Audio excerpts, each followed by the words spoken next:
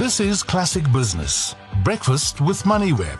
Arabile Gumede and Nastasia Aronsa on Classic 1027. Chris Gilmore, independent analyst, joining us in studio, of course, above 56,000 for the first time since October last year. Finally, that Christmas rally has come. Yeah, and look, we're still behind the Dow, the S&P 500, which is flirting with that 2,800 level in the States. But, at least this market here is out of correction territory. Over the end of last week, came in below 10%. And as you rightly say, look, it's going up slowly but surely. And there's a few things, I suppose, that are responsible for this. The mining stocks keep on doing quite well. And, we had a slew of them last week. We had Anglo Platts and Kumba and one or two others. And they're doing quite nicely. But I think the main thing, obviously, is Naspers. That, with such a huge weighting in the index, that's making a big difference. So, look, long may it continue. But I think it may be limited based on, how far Naspers can go. Okay? And secondly, unless the Rand really takes a beating, I think the mining stock company performance is probably going to be a wee bit limited as well. But look, 58, maybe 60,000 is not beyond the bounds of possibility. Look, very quickly on some news about Naspers. It came out late yesterday as well. Gaijin Liu has stepped down from that board as well. He had reached the age of 73 as well.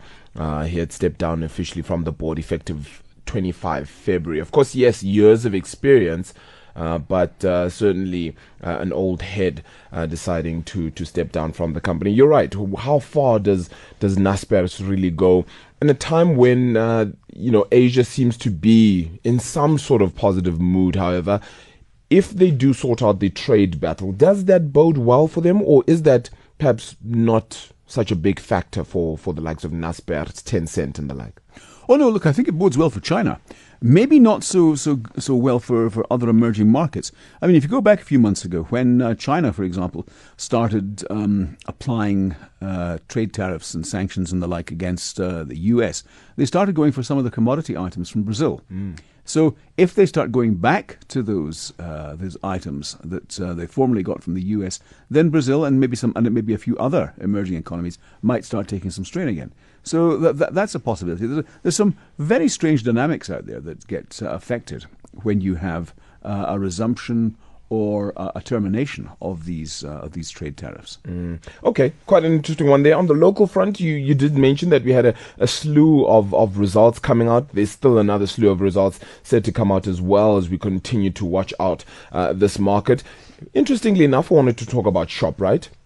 Christo Wiese looks to be looks set to perhaps loosen his grip on that ShopRite story as well.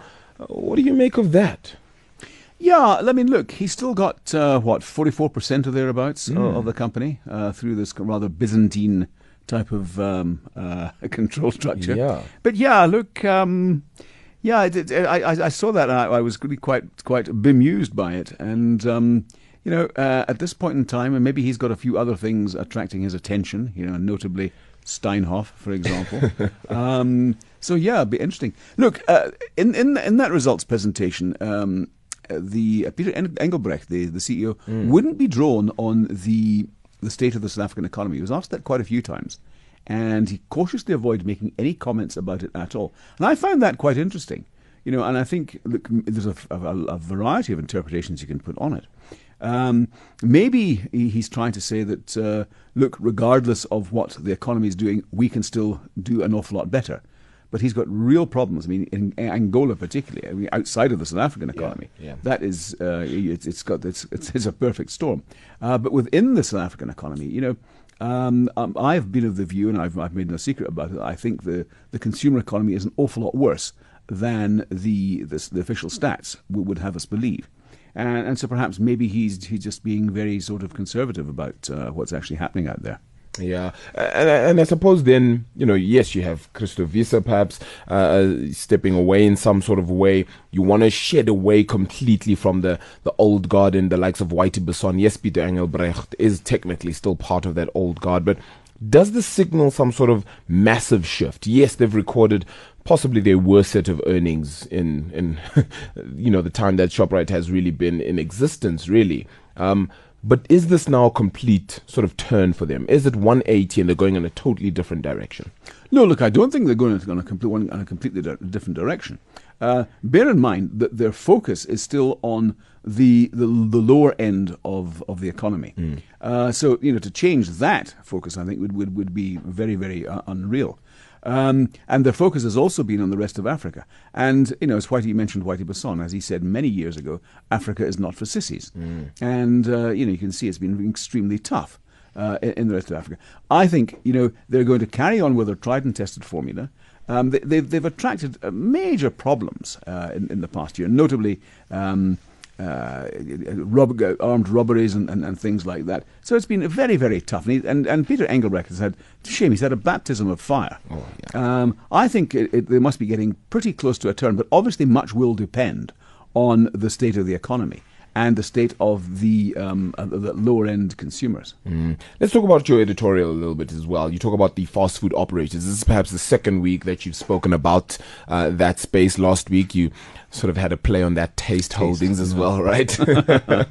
Leaves a sour taste in the mouth there. Yeah. This time around, fast food operators, not quite the flavor of the year as well. We've seen quite a few. There was a time, not so long ago, where we had a burst into the market of all these American brands as well coming to South Africa. All of them seemingly falling by the wayside now. I mean, you don't have to look very far. Just look at the likes of the Great Burger Company coming to South Africa and still a bit of a struggle for them. You have the likes of Wakaberry coming to South Africa, a bit of a struggle there. And I must say that I think even Burger King is struggling a little bit here as well.